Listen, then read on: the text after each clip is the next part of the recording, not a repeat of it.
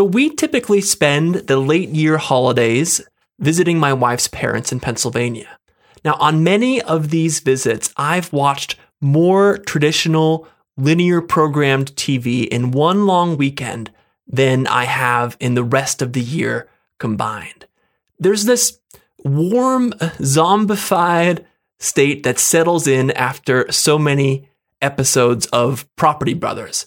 My body falls into this sleepy hibernation, motionless on the couch for hours on end. My belly enters slow burn mode, expecting a steady stream of pumpkin pie and sugar cookies.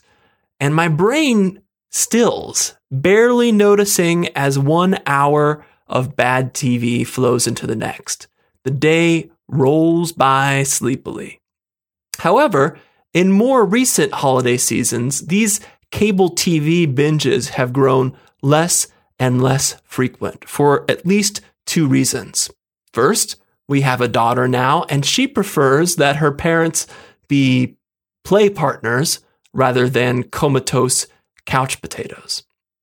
Another reason I don't binge on cable quite as much, the internet has fundamentally changed my relationship to content, and it's hard to go back. I've gotten used to programming my own playlists, and I've grown more resistant to choiceless consumption. Now, this change isn't just about Netflix versus cable.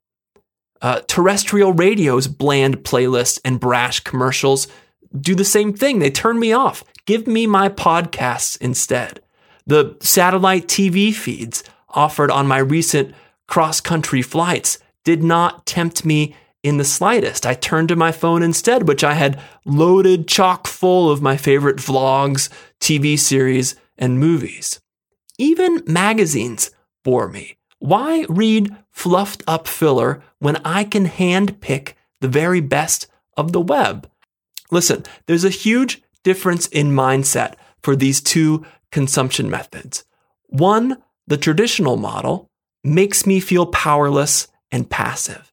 Someone else steers the ship and I get sucked into its current. Linear TV puts me at the mercy of the least common denominator. I unintentionally end up watching formulaic, overproduced reality TV, the equivalent of eating like Cheetos instead of a good meal. In contrast, the internet makes content consumption more purposeful, more intentional, more systematic. I only watch shows that I actually want to watch. That means far less fake reality and far more realistic fiction.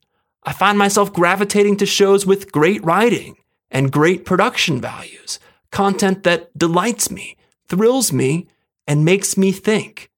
And when a show is bad, well, I'm just engaged enough in the decision that I won't keep watching like a brain-dead zombie. I'll hop off the train and watch something else, or I'll do something else entirely, like, heaven forfend, go outside. But I will bring the cookies along. Thanks very much for listening or watching. If you're on YouTube, you can check out my site on the web at matthauger.com. Hauger is Hauger. On Twitter, I'm Matt Hauger. I'd love to hear from you if you have suggestions or thoughts. Again, thanks very much for joining me, and I will talk to you next time.